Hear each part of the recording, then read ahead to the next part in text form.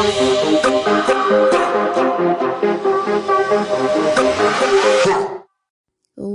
up, you guys? Welcome back to Menu TV Reviews. I am your host, Mon. Today we will be discussing She-Hulk Season 1, Episode 2, titled Superhuman Law. All right, y'all. So I hope everybody has had a wonderful holiday celebration. Before we get started, I just want to give a shout out to my girl, Latoya. So she's got this YouTube page and she's doing something super special over there. Okay. So one of her baby girls has autism. And so she is chronicling her journey and providing very helpful tips and, I don't want to say tricks, but helpful tips on how to navigate the whole process, like from helping get diagnosed to helping get treatment to insurance, like just the whole nine, y'all. She's super duper helpful on her YouTube page. It's called Pieces of Lily. So Piecees of Lele, y'all go check her out. She's super duper dope, y'all. All right, so I hope everybody has had a wonderful day. So without further ado, let's go ahead and get into it. So the show opens with all the news anchors reporting on what happened in the courtroom between supervillain Titania and She-Hulk, aka Jen. Okay, so she's getting ready to go in the bar with Nikki, and she can hear them chanting She-Hulk, She-Hulk, She-Hulk before they enter, right? And so she's like, what the world is going on? I know that is not for me. And Nikki was like, yes, girl, that is for you. Go ahead and give them what they want. And so she was like, I don't understand how they came up with that stupid name She-Hulk. So, y'all, they came up with the name because this guy was getting interviewed. Of course, he had to be black. But he was nice about it. So he was getting interviewed, y'all, and they just kind of came up with the name while the guy was giving the interview, like a She-Hulk. That's how he described her. And so the name just kind of stuck. And so she's like, oh my God, I can't believe this. Like, this is the dumbest name, okay? And so she decides to give them what they came to see. And of course, she hulks up, right? So she's getting all this love and admiration from the crowd when she goes in. But her male colleague, Dennis, is hella jealous and thinks that she purposefully showed off her powers in court to garner all this attention, right? And so she was like, you know what? I feel like being a superhero is either for narcissists or for billionaires, okay? It's just not for me. I work really hard to get where I am. I mean, just look at the amount of debt that she's racked up for going to law school. Like, she wants to do the right thing by society. So next thing you know, her boss comes in to have a word with her in private, y'all. And y'all already know what that means. That can only go two ways, okay? Either you getting a raise or you getting a boot. But before he talks to her, he asks her, can she kind of go back to being Jen? Because when she's in Hulk mode, she's twice his size. So she was like, oh, yeah, that. And so she finally goes back down to fun size. I call it fun size. So she goes back down to fun size, y'all. And as soon as she does, I guess she must have forgot about the alcohol metabolism thing, because as soon as she goes back down, y'all, she falls to the floor in a drunken stupor. She immediately becomes drunk, okay? And so he tells her that they declared the case a mistrial, but it was kind of leaning in her favor because, I mean, she did save their lives after all. And so he was like, you know what? Like, you cool. You did a great job. But because of your Hulk status, now you've become a liability to the firm, basically. So I got to let you go. And she was like, what? Like, her whole world just like, I bet you she sobered up pretty quick as soon as she said that. Or as soon as she heard that. My question is, can he at least cut her a nice little severance check for her troubles? Because, I mean, she did save all them people's lives. And she was going to win the case. But we just never got back around to it before you let me go. So you might as well cut the girl a check.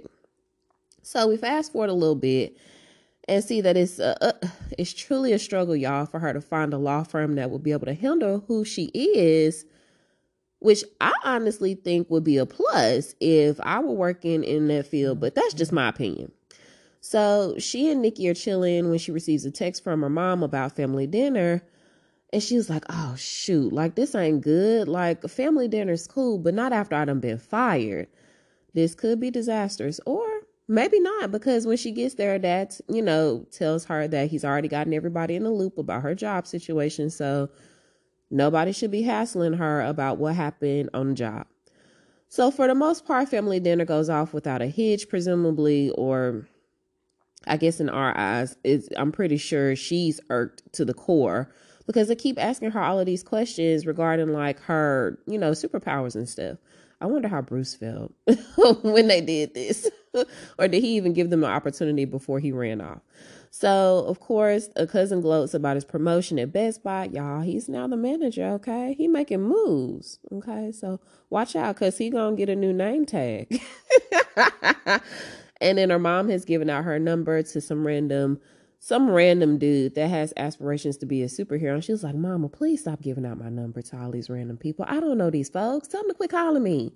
And her dad wants to know what in the world happens to Hawkeye's wings. Like, how does he put them things away when he's ready to go to sleep?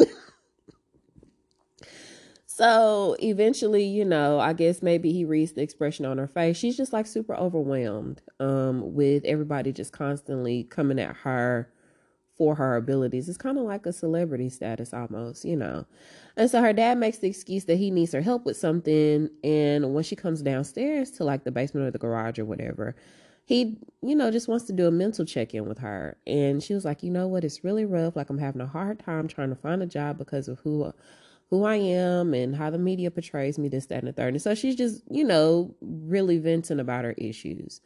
And he encourages her that although she may be having a tough time right now finding employment, this too shall pass, okay? She's still among the living, and at least it's out now, okay? So now she can finally live in her truth, and everybody knows who she is. So we'll see what happens. So she's at the bar when this guy, Mr. Holloway, comes up wanting to extend a job offer to her for a new division that they're actually going to be opening up pretty soon within the law firm. And so Mr. Holloway was one of the ops, y'all, okay? But now he wants her to come work for him. Without hesitation, she accepts the job, okay? Because she needs the money.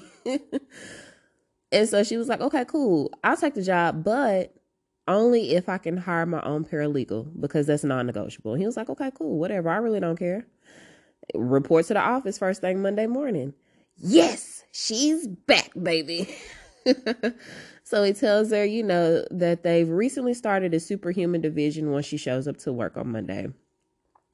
Because apparently all these superhumans are coming out the woodworks, and he wants her, She-Hulk, to be the face of the division. So when she's at working in the courtroom, he wants her to be She-Hulk, not Jennifer, starting now. And she was like, what? Wait, right here? And he was like, yeah. So as they're walking through the law firm to get to her office, y'all, everybody, including her and the rest of her colleagues, they're all thrown off as she's walking through there because they weren't expecting her to come in as She-Hulk, okay? And so understandably, she's upset because now she realizes that this is probably the only reason she got hired in the first place. And of course, she doesn't want everyone side-eyeing her because of her abilities. She worked and studied just as hard as everyone else did to receive her degree. But Nikki is in the office and she's waiting on her. And she's like, girl, look at this view. Like, she tries to show her the upside. Like, we got a nice corner office. Look at this very chic, expensive desk.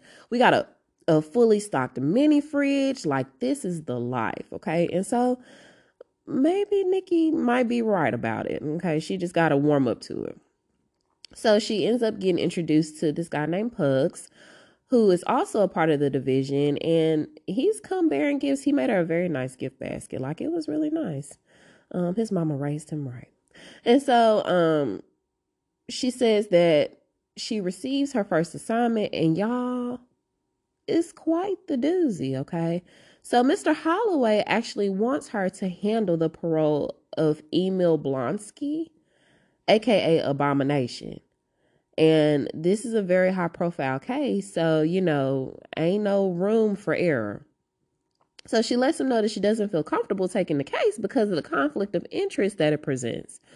Mainly because he tried to kill her cousin, Bruce. And Mr. Holloway was like, you know what? Emil is very aware of the familiar ties that you have to Bruce, and that's why he specifically requested that you represent him. And he's even signed a conflict of interest waiver. That's dedication. So, I mean, even though he tells her all of that, she's still very uncomfortable about the whole situation. And he was like, look, either you take this case, or you don't have a job.